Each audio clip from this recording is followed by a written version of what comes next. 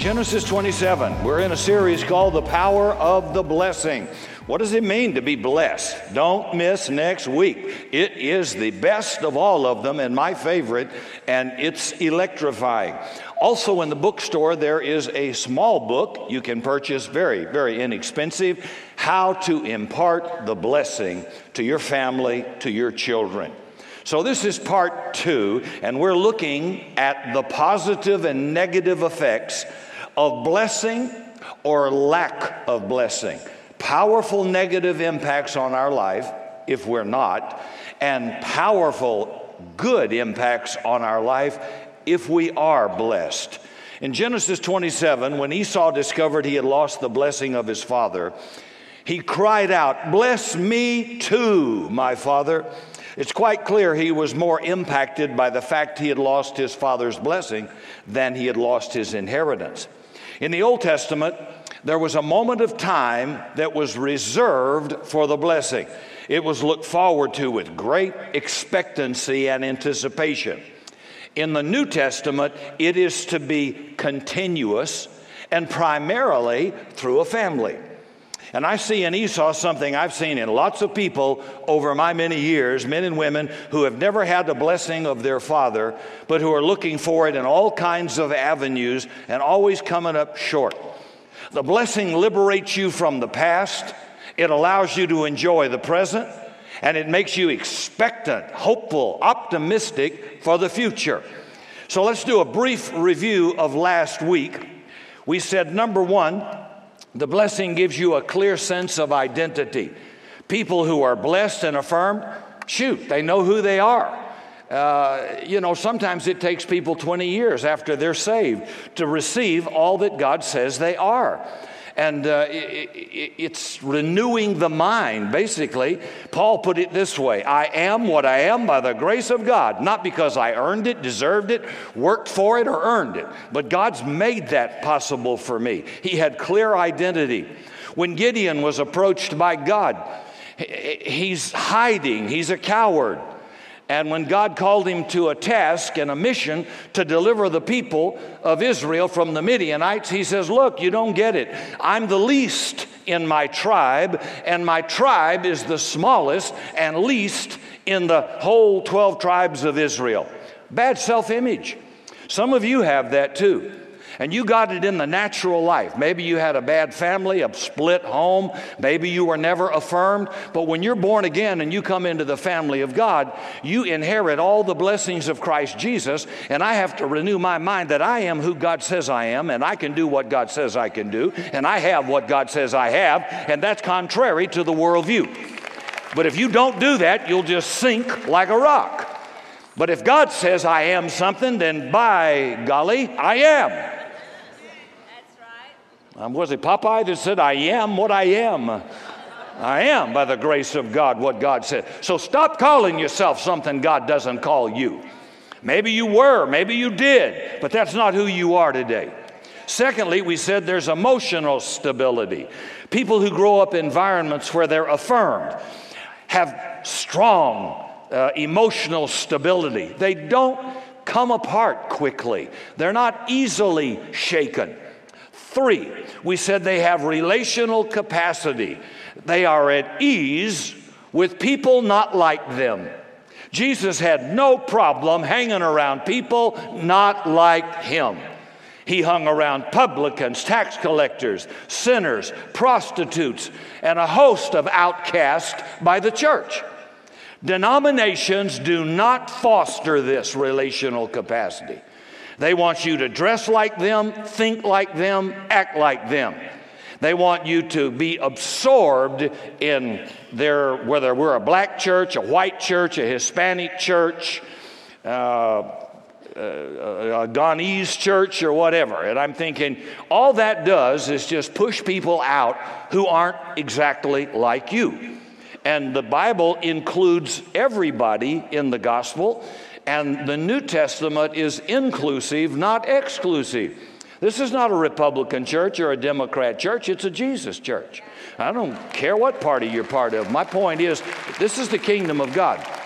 We gather around Jesus. I'm not gathering around your presidential candidate or whatever. God help us with the choices. Yeah, okay, I should hush, all right? But isn't it true? Don't denominations foster conformity? Yeah, you can walk in a restaurant on Sunday and you can tell what group they're from. You know, if they're Pentecostal, then or Pentecostal holiness, unfortunately the women get beat up, so they have to look ugly. Can't wear any jewelry. And if it's a charismatic church, then usually the woman's going to have her hair all puffed up and have on a lot of bling bling or whatever, and kind of bright. And if it's Southern Baptist, they'll be in a navy blue suit and brown shoes. You can just spot them. Kind of like what gang you belong to. Let me tell you something. Don't let anybody put their brand on you. Don't you do that. I'm not putting any brand on you. I don't care if you can blue jeans or shorts. I told you before, just don't be naked. But I'm telling you, and the people that go naked shouldn't go naked. There are people that look good naked, but they're never the ones that are naked. All right, don't do it. That was not in my notes. Number 4. People who are affirmed and blessed have a sense of purpose. Why? They've been told who they are and what they're for. And I guess a sense of purpose gives me energy and drive. Now, I might not know yet what it is, but I know it exists. Mordecai said to Esther, they're captives in a pagan land. Who knows, Esther, but you've come to the kingdom for such a moment as this. There is purpose for your beauty. God made that woman drop dead beautiful, and it was God's timing so that she would captivate a pagan king, and he would, because of his love for her, not knowing she's Jewish, would reverse a law to kill all the Hebrew people. God knew what he was up to when he made her beautiful. If God helped you to become rich, there was a purpose in it, and it's not just more cars and boats and cabin getaways. That might be a benefit, but that's not the purpose of it. So whether it's power or title or promotion or access, there's a purpose for that when God made you. And you're going to live less than your life if you don't understand it. So I know there's a purpose for my life, and I know there's a purpose for every life in this room. I may not know exactly at some early moment what it is. I just know it's out there, and that's going to push me with energy to keep driving forward. We said 5th, affirmed and blessed people have a capacity for success. A lot of people self-destruct when success comes because they don't know how to cope with it. Many of them don't think they deserve it. But God is never honored by our failure. Jesus said in John 15, by this is my Father glorified, that you bear much fruit. That's not survival, that's thriving. God wants you to thrive, not just get by, not just bump along, hang in there, okay. How you doing, Fred? Okay. That's like kissing your sister. I love my sister, but kissing her is not exactly the high point of my day, okay? And I'm saying getting by, surviving is not God's best. When I came from Savannah, Georgia to start this church in a hotel room, at least I knew one thing. I had a job waiting back where I came from if I missed God, if it didn't go. If you add value to people, whatever business you're in, whatever you're in, you'll never be unemployed a day in your life. There are a lot of people who get a paycheck, but they don't add value. And when their times are tough, they get cut. But when you add value, you're always going to have a job somewhere with someone. And so the whole key is here, be sure you're a producer, not a consumer. Be sure when you show up, things get better, things improve, things grow. So they always said to me, hey, if it doesn't work out, if you miss God, we think it's right, but if it doesn't, come back. We sent 2 worship leaders to Nashville. I hate Nashville because every one of them, I preached them right out of the church with a dream. Our first worship leader, Steve Krenz, wanted to be a studio musician and write and arrange music. And so he finally came to me and said, you've been preaching, go for your dream, I'm going for it.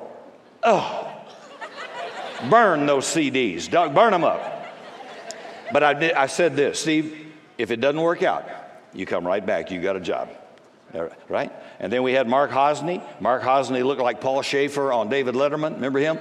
And Mark had a dream. Where'd he go? Nashville. That's why I hate Nashville. He's still our wonderful friend. But I said, hey, Mark, if it doesn't work out, you add value. Come right on home. You got a spot waiting on you anytime you want it. Now, that's how you want to be. You add value, people will always want you. You won't have to send out 400 resumes. Somebody's always trying to steal you or hire you away. Anybody listening? Say, okay. All right. Well, when you add value, you're confident. You say, I can make it here, I can make it anywhere. I don't care what it is. You put me in there and I'm going to rise to the top. I'm going to make a difference. God did not make you non-relational, dysfunctional, addicted, broke, and a bad haircut. You did that. If it ain't working, do something else. Dig another well. There are problems that emerge when you grow up in an environment where there is no affirmation and no blessing. And tragically, you'll go looking to others or other things for that approval and acceptance. And if you do, you're going to face some problems. Problem one, you're going to end up with a performance spirit. You're going to try to do things, achieve things in order for people to accept you. And we said the basic need of every human is security and significance. Jesus broke all the rules of the Pharisees and their expectations. He didn't do it like they did. He didn't do what they expected him to do. He never broke God's word, but he broke their traditions and customs all the time. Drove them crazy. See, he didn't care whether he performed the way they wanted him to or not. He spoke to women. He touched lepers. That was anathema, but he did it. He didn't care what they thought. He was confident in who he was. And when you're affirmed and blessed, so will you be. You don't have to wear a coat and a tie. You don't have to wear a lot of makeup and jewelry in here. You can just be who you are. If you want to, do it. But if you don't, just be you. Relax and enjoy life, right? We're all a little bit different, strange, all of us. So a performance-centered lifestyle is just trying to get what you never got, hoping you're going to get it in the present. My suggestion is, hey, God made you unique from anybody else. If two of us are identical, one of us isn't necessary. God loves diversity, not division, diversity. So I like you because you're different. I like you because you're different. We're different. I don't want to marry me. I want something different. And that's why opposites attract. Right? Except in churches. They all want you to separate and be exactly like us, or they give you the feeling you aren't welcome, because you probably aren't. And second, you develop this idea of perfectionism.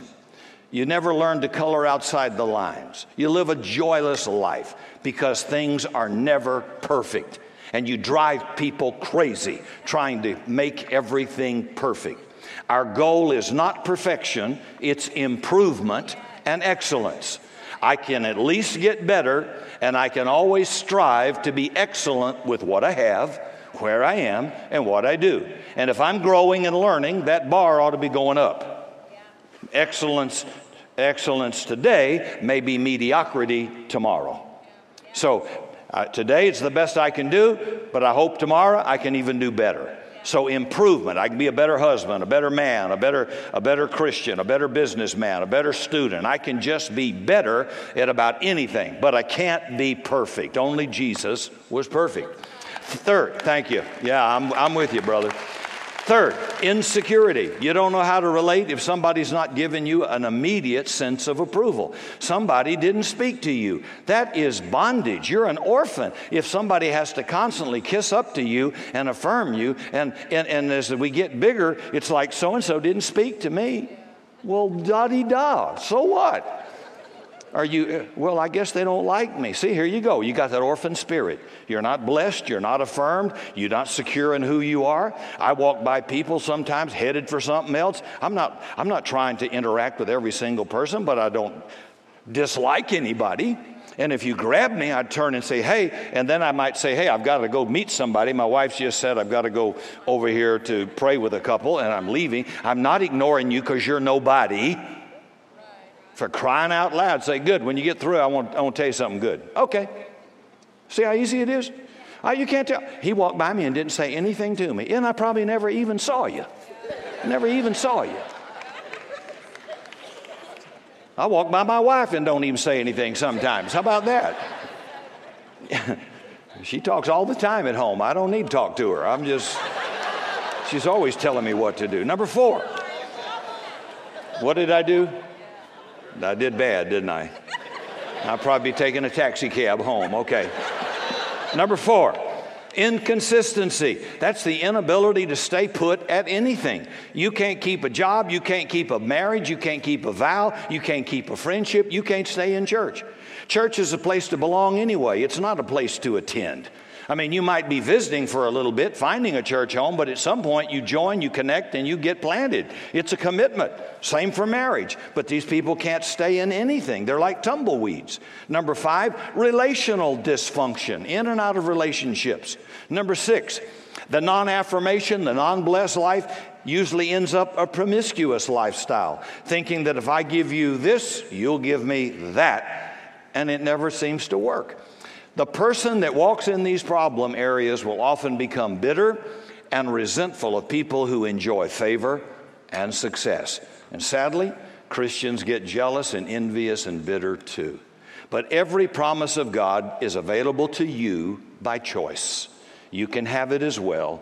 If you want to do what God says, you get what God says, and it's available to anybody. He's no respecter of people. But when people are promoted or blessed or suddenly enriched, we should rejoice, not feel jealous or bitter or resentful of people who enjoy that measure. My goodness, don't you want a better life? The Bible says, rejoice with them who rejoice. Weep with those who weep. Mourn with those who mourn. I mean, we ought to be quite flexible. I'm secure, I want to do better, but I'm not insecure because somebody else is doing better. I'm glad for them. I get calls all the time. Somebody got a promotion. Somebody's business just got a big contract. Man, that's great. That's good for the kingdom. Now, in Genesis 27, Jacob has deceived his father into believing he's Esau. So now the moment of blessing has come. This is Genesis 27, verse 26 through 29. Then his father Isaac said to him, "Come here, my son, and kiss me." So he went to him and kissed him. When Isaac caught the smell of his clothes, he can't see now, he blessed him and said, "Ah, the smell of my son is like the smell of the field, that the Lord is blessed. May God give you heaven's dew and earth's riches, an abundance of grain and new wine. May nations serve you and people bow down to you. Be Lord over your brothers, and may the sons of your mother bow down to you. May those who curse you be cursed, and those who bless you be blessed."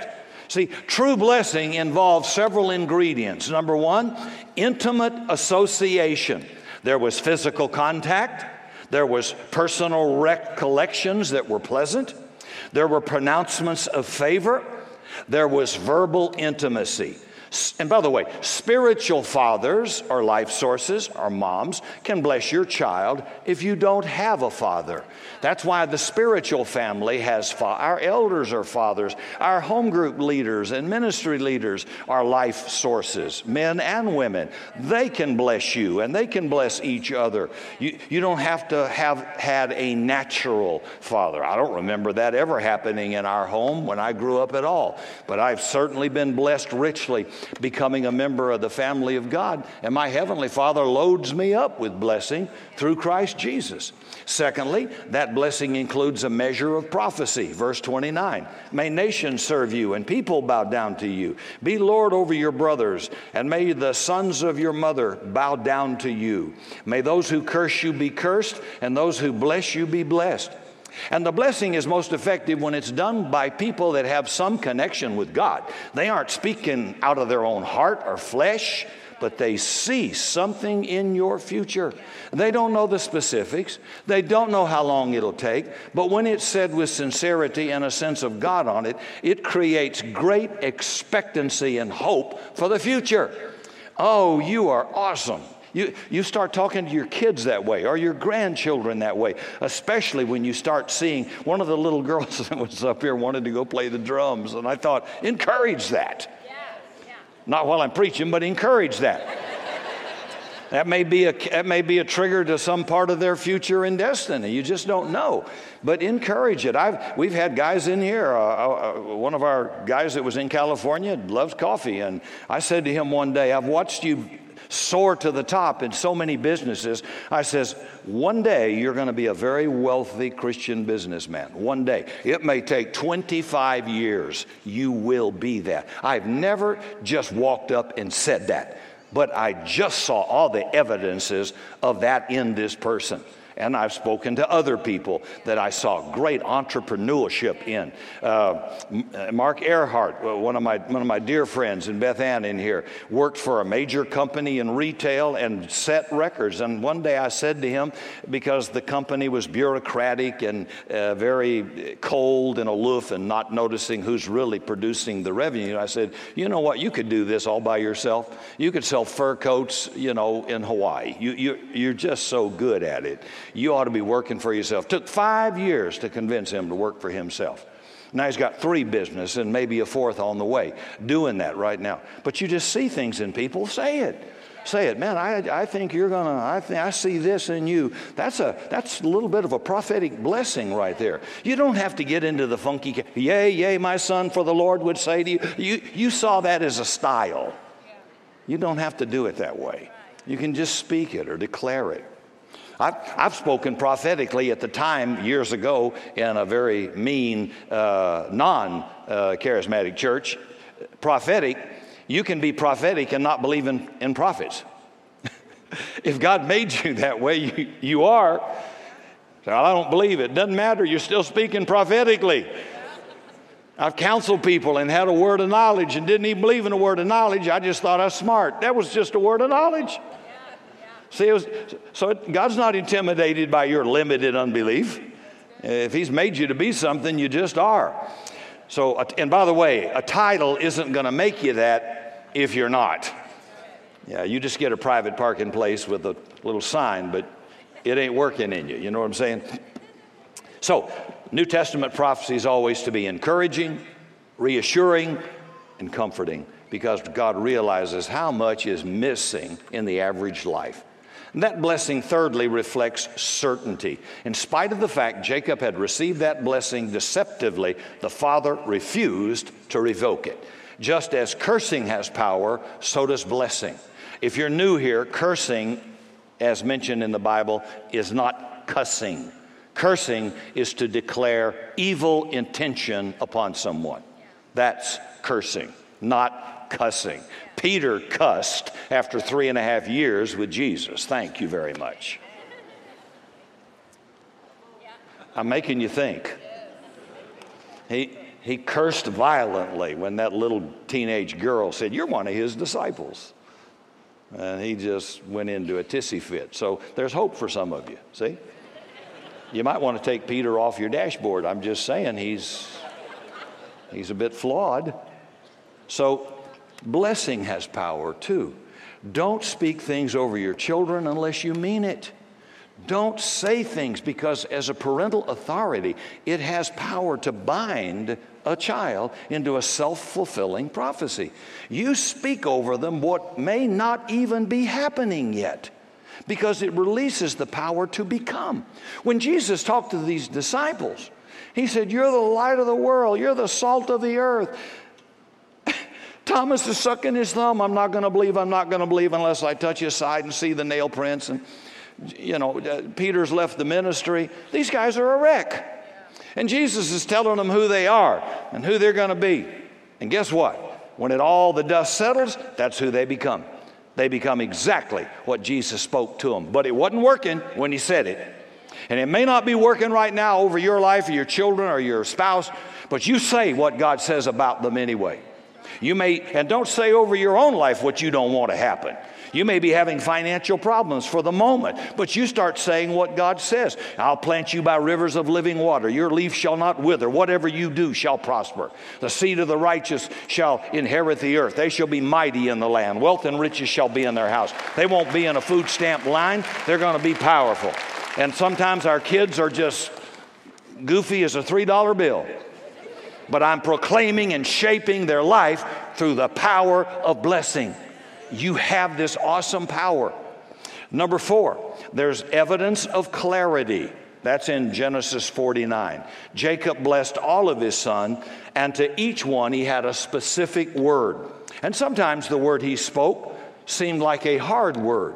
But part of the process of blessing is someone telling me of potential pitfalls in my future because of some weakness they identify in my life. And that weakness could undermine the good thing God has in my future, and it could save me from a lot of pain. Here's what the Bible says. Faithful are the wounds of a friend. Not an enemy, of a friend. God says you have no right to wound if you're not already a proven friend. Did you hear that? Boy, Christians think they have a legal right to criticize everything. God says faithful are the wounds of a friend. That means don't read an unsigned letter or note, because it has power to go into your mind and to cloud your thinking. You can't get it out. You can't hold anybody accountable. Don't read an unsigned letter and don't send one. I have never, ever read an unsigned note or letter. It's never gone into my head, through my eyes, ever. And when I'm on the road, in all kindness, sometimes people will slip you a note or a gift or something wonderful they want to say, and they'll give you this note. I have never once opened one. I just take it out, hand it to the pastor, and I said, I just got this, check it out. He knows what I mean. Check it out. Be sure it's not a wacko or it's something worth I should look at. That's all.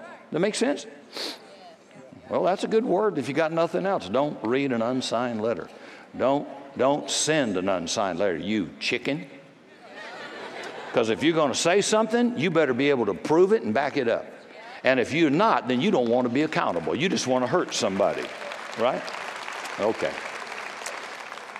Now, there's some problems that emerge from lack of parental intimacy, a family together, intimate together. It produces relational difficulty. Number two, it creates problems with affection, showing affection, and touch. Hug and kiss your children, and hug and kiss your grandchildren. Well, he's a boy, kiss him. That's a masculine bear hug. Kiss him on the cheek. Daddy loves my boy. And then when he's 44, I love my boy. You kiss him. If you go to the Middle East, their culture is still the same. They kiss on the cheek. Diplomats are greeted. Heads of state, that's still. We shake a hand out about 8 feet and then use hand sanitizer. They embrace. They hug. It's affection. It's touch. It's feel. Hug your little daughters. Hug them. Kiss them. Tell them how beautiful they are. You're prepping them for marriage and a man. Otherwise, you're going to produce someone cold, frigid, aloof. Or perhaps the boy will be frigid and aloof with his wife. But be an affectionate family. Now, I was not raised in an affectionate family. I didn't get held or hold or kissed or told anything except what not to do. I never had that. And I don't even remember, the biggest respect I have is my grandparents, who had a big impact on me becoming a Christian, but I don't even remember affirmation with them. And we said last week, don't be mad at them. They may never have had it, never been taught that, didn't even know that. But it doesn't stop me from receiving blessing and affirmation now that I'm a Christian. I can get anything I lost through an earthly father or absentee father blessing or hugging. And I can say, because I now know how much that means and affects kids, I just hug the tar out of them. And then brothers hug each other. Sisters hug each other. Don't French kiss them. Just hug the woman from the side. Yeah, unless she's 90 years old. You know, whatever. I'm just saying, I know what I'm saying. But a hug and an embrace and a touch is Christian. Greet one another with a holy kiss. Now, if you're sitting unmarried beside some beautiful young lady, you'd probably like to do that right now, wouldn't you? Yeah. I think not. Don't do that. All right. But you see, for example, Buckner Fanny, he stood on this. It was a concrete slab. The girders were up. It was a naked building to the outside, and he dedicated this building on this pulpit, on this stage, 8 years ago or something. He's in heaven with Jesus now. Served Trinity Baptist Church for over 40 years as the pastor there, and that great old white-head senior man. Every time I saw him in a restaurant or a store, I'd hug him and kiss him on the cheek. It's a sign of honor, esteem, and respect. I did that with Oral Roberts as well. My point was I was showing respect, affection, and esteem to the senior. This is a good thing. You don't have to wait till you're on a combat mission with a band of brothers to hug each other. They do it, but learn to do it in your home and family. that touch and feel. Don't be embarrassed about it. Then your children won't be embarrassed about it. They'll expect to do the same thing. Pass it on. Tell her, oh, you're so pretty. If it's a girl, she's beautiful. You're so pretty. You're so smart. Mia can take my iPad, my phone, correct anything, fix any glitch, and she can tell me all the latest scores and statistics. And I thought, shoot, I'm 72. She's 7. She can whip me up and down. I said, you are so smart. You're going to run the world. You may be the next woman president. I don't know. But you are amazing and beautiful, too. And then little Ethan, he always wants to play the guitar and dance and sing down here and all. I don't have a lot of communication with him just quite yet. It's just turning 4, but it's getting better. We'll do that. But he gets the kisses and hugs, that's for sure. And then number 3, difficulties in affirming others' success. If you weren't affirmed, you're going to find it difficult to affirm others because you're afraid it might limit your success. You feel insecure. Here's what God says: give honor to whom honor is due. See, you're an orphan if you can't do that. Compliment others when they perform well. Don't be insecure that you're threatened by somebody else's success. We were all a bunch of preachers this week in Virginia Beach together, young and old, been around a long time, and then others younger, real hot shot, good guys. And I noticed everybody was shouting down whoever was up on stage. Everybody's trying to do well, of course, but everybody was trying to say, that's brilliant. That's the best I've ever heard. Fantastic job. Why can't Christians do that? Celebrate other people's success. It does not limit your success in any way. Compliment people. The Bible says we love him because he first loved us. So I've received it and I ought to be able to give it. Number 4, you love at a distance. You love people by completing a task. Well, I keep the house clean for you. Well, yeah, but you might move a little closer to me. I'm talking to married folks. You buy gifts. I try to buy my children's love by giving them everything, but that's not as good. No, it's a lot cheaper. Just a hug and kiss them and tell them you love them. You save a lot of money. Right? But you know, these are love languages, but it's hiding what's inside of you. And then number 5, you have a limited capacity for self-disclosure. The level of intimacy to be enjoyed in any relationship is determined by the level of self-disclosure. What are you really thinking? What do you really feel? Tell me. And especially in marriage, that ability to self-disclose. In the Garden of Eden, it says they were both naked and unashamed. There was nothing hidden. It was total transparency. So especially in a marriage, no transparency. I can tell Cindy anything I'm thinking or I'm feeling. It might not even be right, but I can say it. And if I'm with close friends, I can say, I might not be going to do it, but here's what I feel like doing. That's authentic transparency. You can't do that with everybody, for goodness sakes. Then they judge you. Hey, I'm just telling you how I was feeling. I'm not going to do it. Have you ever felt like doing something, but you weren't going to do it? Thank you. Well, I won't judge you if you won't judge me. Number 6, and here's a real big one. Maybe we'll close on this one. Difficulty in relating to God as Father. So many people believe in God, but they're terrified of him. They have a wrong image of who he is. And you know who's done that? The church, primarily. We've made God some judgmental tyrant. When Scripture declares he will never leave me, never forsake me, that he loves me unconditionally, that while I was yet a sinner, Christ died for me, many people at that moment switch off because they could not relate to their earthly father, so they cannot relate to God as Father. But while I was at my worst, Christ died for me. Jesus is not like a mother you go to as a soft touch to get to the Father. Now, some of you from a Catholic background who are just the most awesome people in the world perhaps have this mindset that if I'll talk to Mary, she'll put in a good word to Jesus, her son, and he will in turn put in a good word to the Father for me. That's not how the kingdom works. That's not how the Father works. You need to relax. Here's what Jesus said: I am the express image of the Father. He who has seen me has seen the Father. For I and the Father are one. So if you want to know what the Father is like, look at the Son. And it's the goodness of God that leads us to repentance. If you want to know what Father God is like, look at Jesus. And He's never in a bad mood, and He never approaches you with a clipboard and a checklist to see if your performance today is up to His acceptance of you. That is great news. You are His beloved. He loves you. And Jesus made that possible.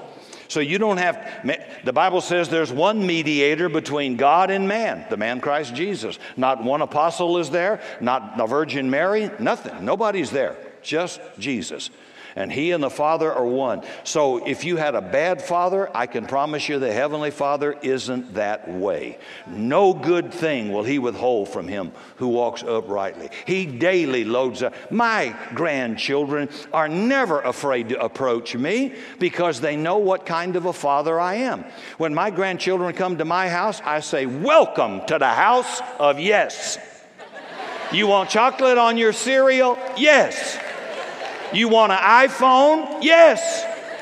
You want Poppy's iPad? Yes. You want to go to Orange Leaf? Yes. I don't care how inconvenient it is. The answer will be yes. So they have boldness to talk to me. They are not intimidated. Well, I'm afraid to ask him. He might not be in a good mood today. And you read Hebrews and he said, let us boldly come before the throne of God to obtain grace and mercy in time of need. Boldly saying, Daddy, Daddy. You don't have to crawl. You don't have to be ashamed. You don't have to be afraid. Jesus made that possible.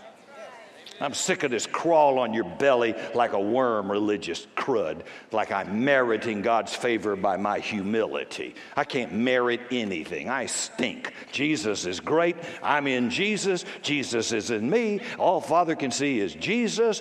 Roll out the barrels. We'll have a barrel of fun. Let the good times roll. Yeah, but I know that. So I don't walk around with some guilt-laden, beat-up drone unworthiness. I'm accepted in the Beloved, and He will never reject me. I'm engraved in the palm of His hand. I am the apple of His eye. I'm just quoting Scripture. That's your pupil. Try to touch your pupil. God says, that's how precious you are to me. You're the pupil of my eye. Whoever touches you touches me. Right? That's really, I'm kept by the power. I'm not keeping myself. I'm kept by the power of God. And I tell you, because that which He began in me, He will perform it to the day of Jesus.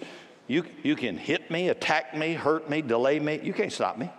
I don't care what you do. You can't. If God's in it, you can't stop it. And so I don't ever sit around worrying, is it going to work out? It's always going to work out. Sure it is.